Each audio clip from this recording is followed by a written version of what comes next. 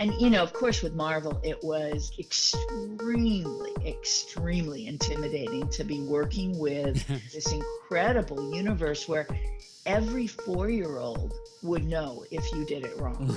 Right.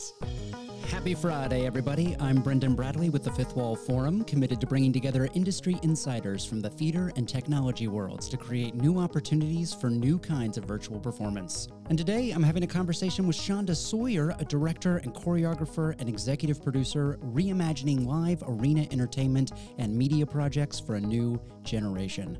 Today's conversation is brought to you by the Fifth Wall Forum Discord channel, a robust community of hundreds of technologists and artists sharing job postings, tutorials, upcoming performances, and the home of Arta for Act Friday, where our mentors and collaborators share artifacts from their own work, giving Fifth Wall Forum members a first glimpse at the latest in innovation in immersive storytelling.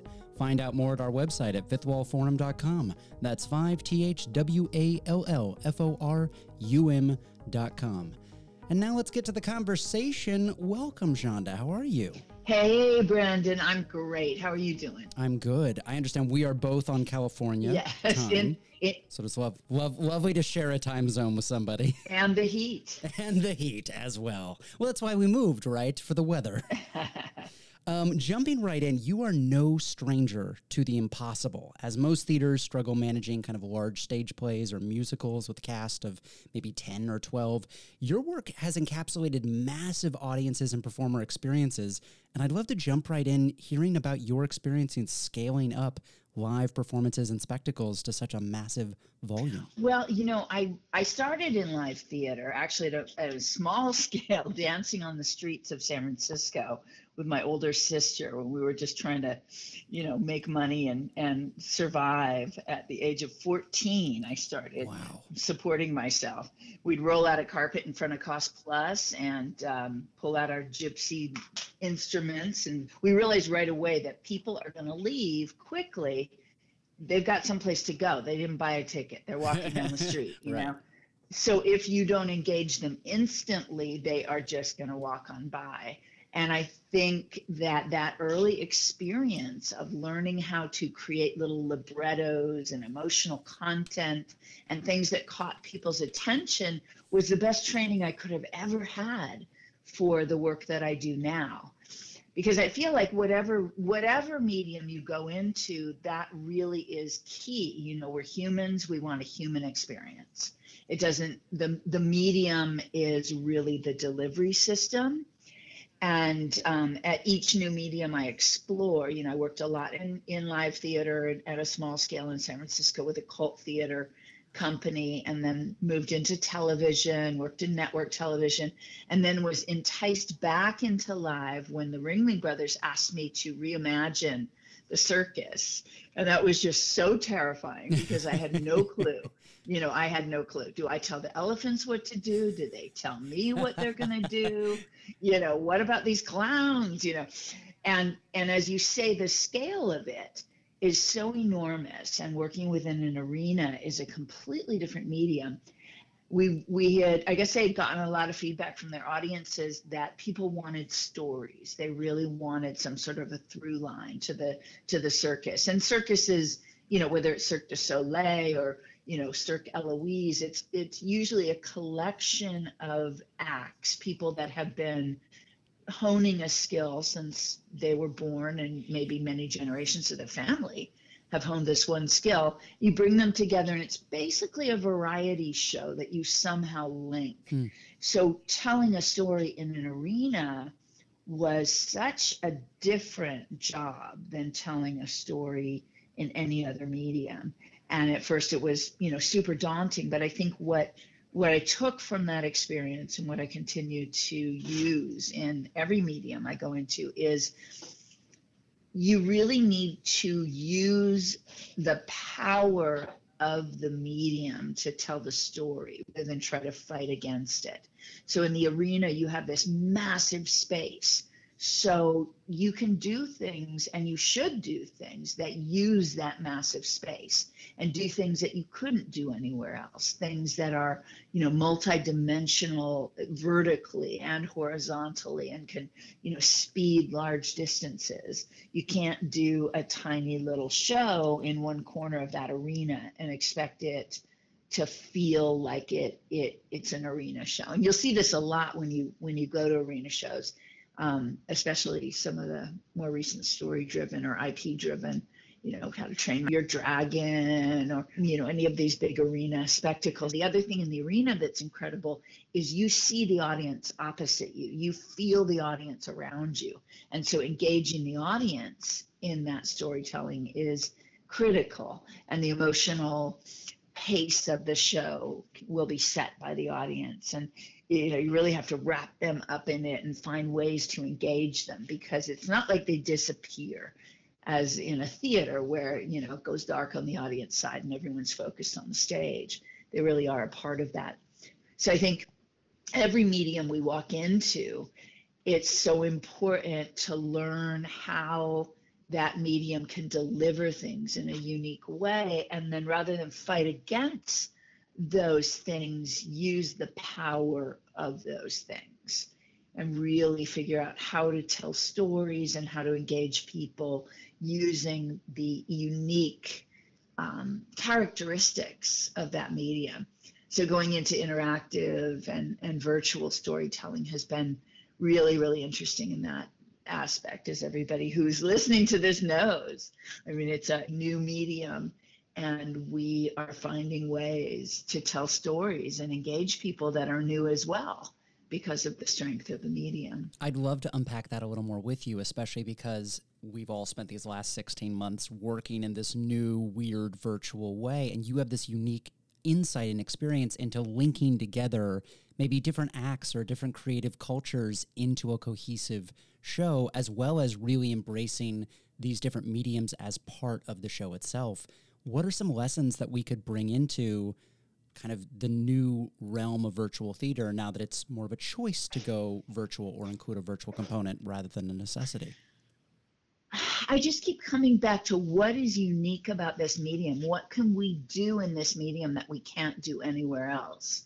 And in a way, with any dramatic form, you are affecting people's thoughts and putting thoughts in their heads. But with the virtual world, it's more powerful. You can put sounds in their ears that only they hear, that maybe their co-participants in this experience don't hear the same sound. So you can funnel it in individually and create something unique for that person, for that participant, that no one else in the experience hears. So how could you use that? Just knowing that ability exists, just as one tiny example of things you can do. What could you do with that? And how can you create an experience that you couldn't have in any other dramatic setting or theatrical setting? I mean, I think it's really finding those things. Just as when film was in its infancy, people, the first thing they did was film plays. Right. And they wanted to tell stories. It was like, okay, we'll film this play. And then obviously that medium has evolved because of the strength of the medium and the possibilities of the medium. So I think we're standing at that threshold right now. I love that. From a project management standpoint, what is it like to kind of link together or help so many disparate acts or collaborators work together in service of a unified show? Well, I feel like my job as a director is always a combination of servant and ship captain. You know, I'm trying to keep everyone moving in the same direction. And this, you know, huge behemoth of incredible creative minds, and everyone wanting to give their best, and sometimes going off in directions that are fabulous, but they're not really the same direction the show is going, and pulling those things back and pushing them together.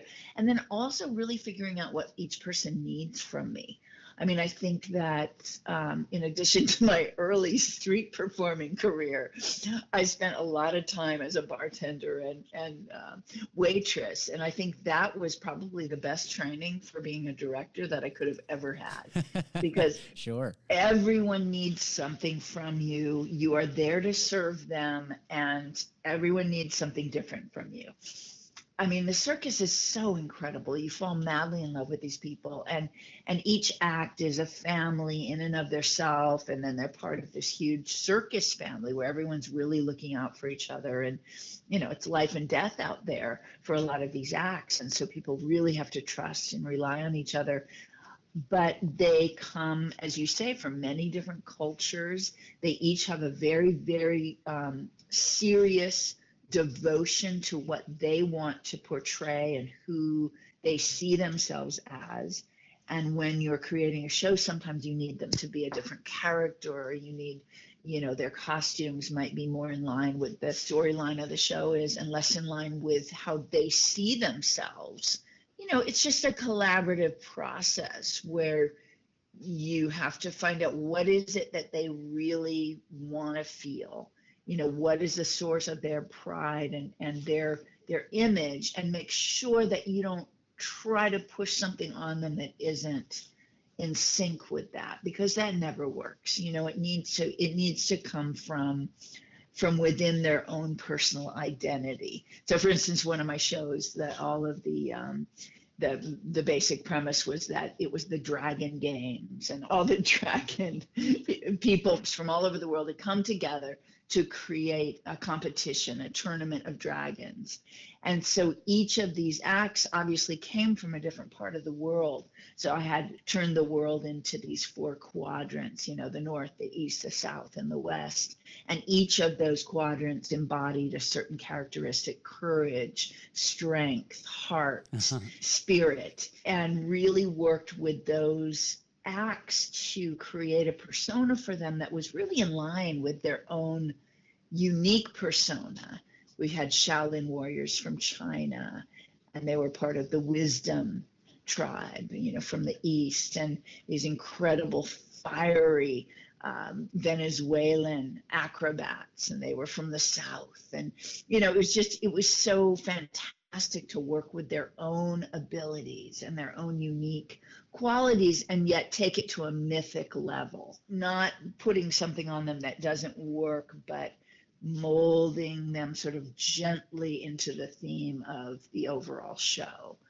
I think that is a process you go through with all of your creative collaborators as well, finding what really resonates with each one and what's important to them, because people give their best and blossom in any situation when they feel that they can truly express their greatest strength and their greatest powers. And it's so important to make sure that they have a place, to have real ownership, because as creatives, we really, really, really, really care about what we do, and we want to feel fulfilled, not just like we're doing a job, but that we're there really growing as artists. So it's important to find a place for everyone where they feel really solidly that they can do that. Absolutely. And you're not only navigating kind of the creative side and the medium side, but then there's, in some of your work, this integration of the technological layer on top of that and what's really possible. Thinking especially of the Marvel Universe Live, using the projection mapping to really take the spectacle to that next level. I'd love to hear about what led to the integration of virtual technology into your work and what that process has been like. Well, it comes back to the arena, as a performance venue. What can we do in the arena? What are not the limitations? I don't look at it that way, but what are the powers of the arena, and how can we harness those powers to really take this to another level? And of course, with Marvel, it was extremely, extremely intimidating to be working with this franchise, this incredible universe where every 4-year-old would know if you did it Right. wrong. If you portray one character slightly off base, and even the 4-year-olds are like, okay, this is not happening.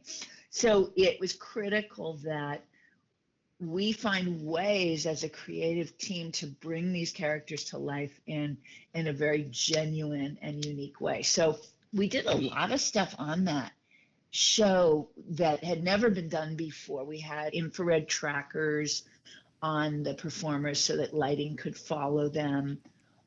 We had a lot of crazy laser things that we developed just for the show. My favorite was Spider-Man's webs were wrist lasers that he could shoot to create these laser webs. And I remember doing them. It was really cool, but a lot of the stuff you don't know if it's going to work because you're just developing it. And I just remember the guys from Marvel looking at me in one meeting going, so what if this doesn't work? What's your backup?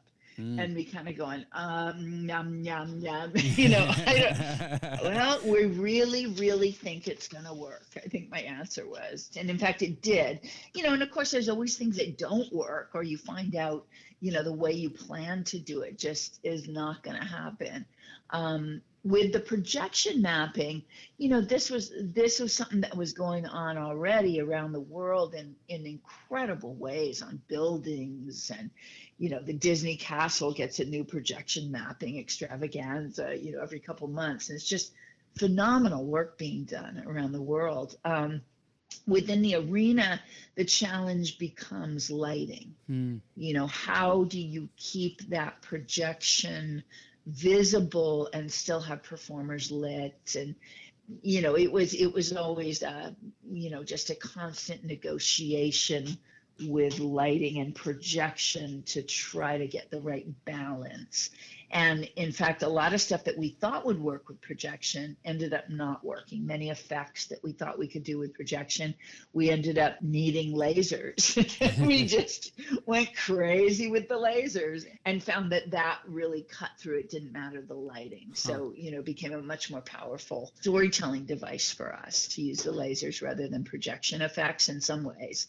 But of course, with scenic changes and doing these incredible transitions, going from Stark Tower to some desert cave where Loki had trapped all of these X-Men in these crazy globes and was siphoning off their energy to clone the cosmic cube, stuff like that. We did a lot of big crazy transitional moments, and that was just super fun because we couldn't have done it any other way. And when you're traveling a show, every truck you add to traveling is obviously a lot more money. And so something like projection saves you. If you can do it with projection in a believable and really fun, immersive way, then you win on a lot of different levels.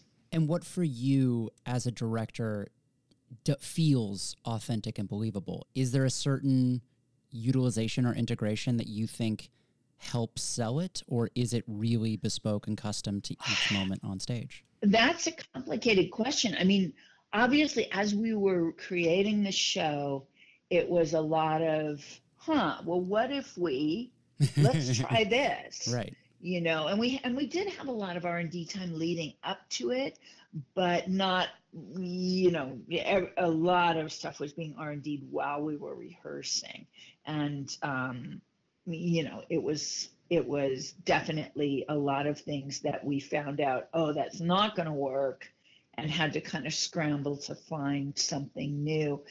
I mean, really it was, are we creating this moment in a way that the audience can understand it and believes in this moment? And that answer is very obvious to me when I see it.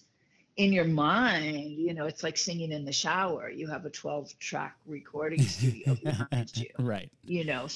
But it all comes down to the execution. I always say that I can pitch anything and make you believe that it's going to happen. But if I can't execute that and deliver it, then, that's pretty tragic. Right. So it really comes down to execution. And if you come up against a wall in one way, then you have to just look at ways around it. With a lot of these superhero effects, we really believed that our projection effects were going to be phenomenal. And we spent hours and hours and hours combing through, and approving or shifting what these effects would look like, and then found out that a lot of them just weren't visible. If it was in a pitch black room, yeah. Sure. But that's not the case. So, the solution to that was just, okay, let's just stay up 3 nights in a row and program a zillion lasers because these lasers look great. Right. And they did. So it really is seeing it. And there's so many tools that you have to make it believable. You have sound effects, you have score, you have performers. I mean, we had the most incredible performers that we'd gone for months around the country looking for basically stunt people, people with really specific skills. I knew that Spider-Man needed basically to be a really high-level martial arts trickster first and foremost, and that we could probably teach that person to do the aerial stuff because the aerial stuff wasn't going to be as challenging as being able to do those crazy flips and spins and, insanity of physical action. In my show, Captain America is on a motorcycle, and so we needed motocross champions. Wow. And then everyone had to learn how to act, which was exciting, and they did an amazing job of it. And the whole story is really told through stunts and action because in the arena, we have dialogue, but you can't rely on people really hearing the dialogue or the dialogue telling the story. So, it has to be told, the story really has to be told visually. And I wanted it to be told through action since obviously Marvel is very action packed. Yeah. We've all been a part of things that don't work. And you've described a lot of this balance of kind of pivoting when it doesn't. I mean, what is it like being in the middle of deadlines and incredible pressure, and kind of how do you navigate failure? Well, I think you just start looking for solutions and problem solving. I mean, I'm one of those people, I love problem solving. I mean, I realized that about myself, that one of the things I love the most about my job is problem solving. I just love it. I mean, of course, there's days, when everyone's exhausted and at wit's end and feel, you just feel like, oh my God, you can't go on. But I've kind of taught my assistants to smile really big and say to me, another exciting creative challenge. So that, when you're at your lowest ebb, you can remember to look at it that way. All right, we got to figure this out. And I'm also, unfortunately, one of those people that never gives up. So I'll still be beating my head against a wall or trying to find my way around it when somebody, taps me on the shoulder, usually the producer, and says, we could just cut that beat. I'll be like, oh, yeah, I guess we could, Right. But to me, that's the last solution. I want to try to make it work and manifest it and, have it come to fruition. And, most of the time it does. It's very seldom that you can't find a way to make something cool happen. Speaking of finding something cool, a big part of why we started this conversation and podcast is to allow people to come on, and if there's something you're looking for right now actively, it could be a weird random resource or quirk or certain type of talent or technology that right now in your process would help you kind of open up a solution and move to the next step or level. Shout it out here, and hopefully it will reach the ears of the right person. Well, for us in our Fifth Wall project, we have decided that we want to do pop-up events. Our project is a, very complicated, wonderful, immersive show called Due to the Incident, where you're called before a tribunal of wizards. You discover that not only are you a magical being, but you failed as a magical being.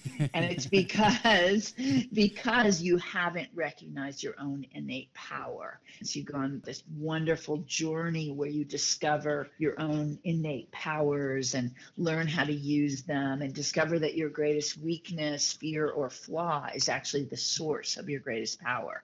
So it's a very complicated concept. We know we have a lot of layers that still need to be worked out. But we do have a lot of beats that we really feel would be so fun for people to experience. And we're looking for places to do them as pop-up events. Art galleries, empty storefronts, museums. These would be short experiential moments where people can experience, for instance, standing in front of the soul reading waterfall, which reveals your true magical character, and seeing your true magical character in the waterfall. And in the reveal, you all showed that as an AR experience, right? Yes, it is. It is definitely an AR experience, no headsets required. And so it would be something that we can set up in, like I said, any kind of a space where we can control the lighting, because it is lighting dependent, where people could come in and out and experience this together. It might even involve a short 3-question personality quiz before you enter, which will allow us to access your innate magical character. They'd be short so that you're not committed to a whole evening, but it would definitely bring people to the venue. So it could be a great thing for, say, a downtown speakeasy bar to have off in one room to draw people in. So we're looking for partners in that endeavor. Either producing partners who'd like to, help us find these venues, or just venues. Fantastic. So if you have a in venue... both LA and New York. So. Okay. Well, are you open to traveling beyond LA and New York? I think so. We'd have to figure out the logistics of that, obviously, but yeah. So I'd love to, if it's okay, to wrap things up, I'd love to return to you and your sister performing those librettos on the street corner. And what would you today, if an artist doesn't have access to aerial artists and motocrosses and lasers and massive franchises, what do you say to these artists just getting started about how to utilize and leverage either technology or storytelling in this moment to reach an audience and to start getting your work out there? Wow. Now there are so many avenues for people to, it's just incredible that you can shoot an entire movie on your iPhone and post it on YouTube. You can create an immersive experience that people can experience online through many different places. I feel like now more than ever, just doing it is not only an option but a critical imperative, because you don't get better at anything until you start doing it. Nobody comes out of the gate doing things fabulously perfect or amazing. We might feel like it because we don't hear about them until they're fabulous and amazing, and it feels like they came out of nowhere, but that doesn't really happen. That coming out of nowhere is many attempts and failures, and you only get better at anything by practicing and doing it. We all know that. So if you're driven to do something, do it. It really is just a matter of starting. Well, thank you for doing this conversation with me. I feel like I learned a lot and I've been inspired, and just cannot wait to continue to follow your work. And thank you for coming on the podcast. Absolutely. And now that I know you're in town, we should have coffee sometime. I will take a taco anytime. A taco. All right. He's specific. We will definitely do a taco date. All right. Great to talk to you, Brendan. Thanks so much. Thank you so much to Shonda Sawyer for joining the conversation. If you want to get in touch with Shonda or the Due to the Incident team, you can email duetotheincident@gmail.com. That's DUETOTHEINCIDENT@gmail.com. This is Brendan Bradley wishing you a happy Friday, and I'll see you next time.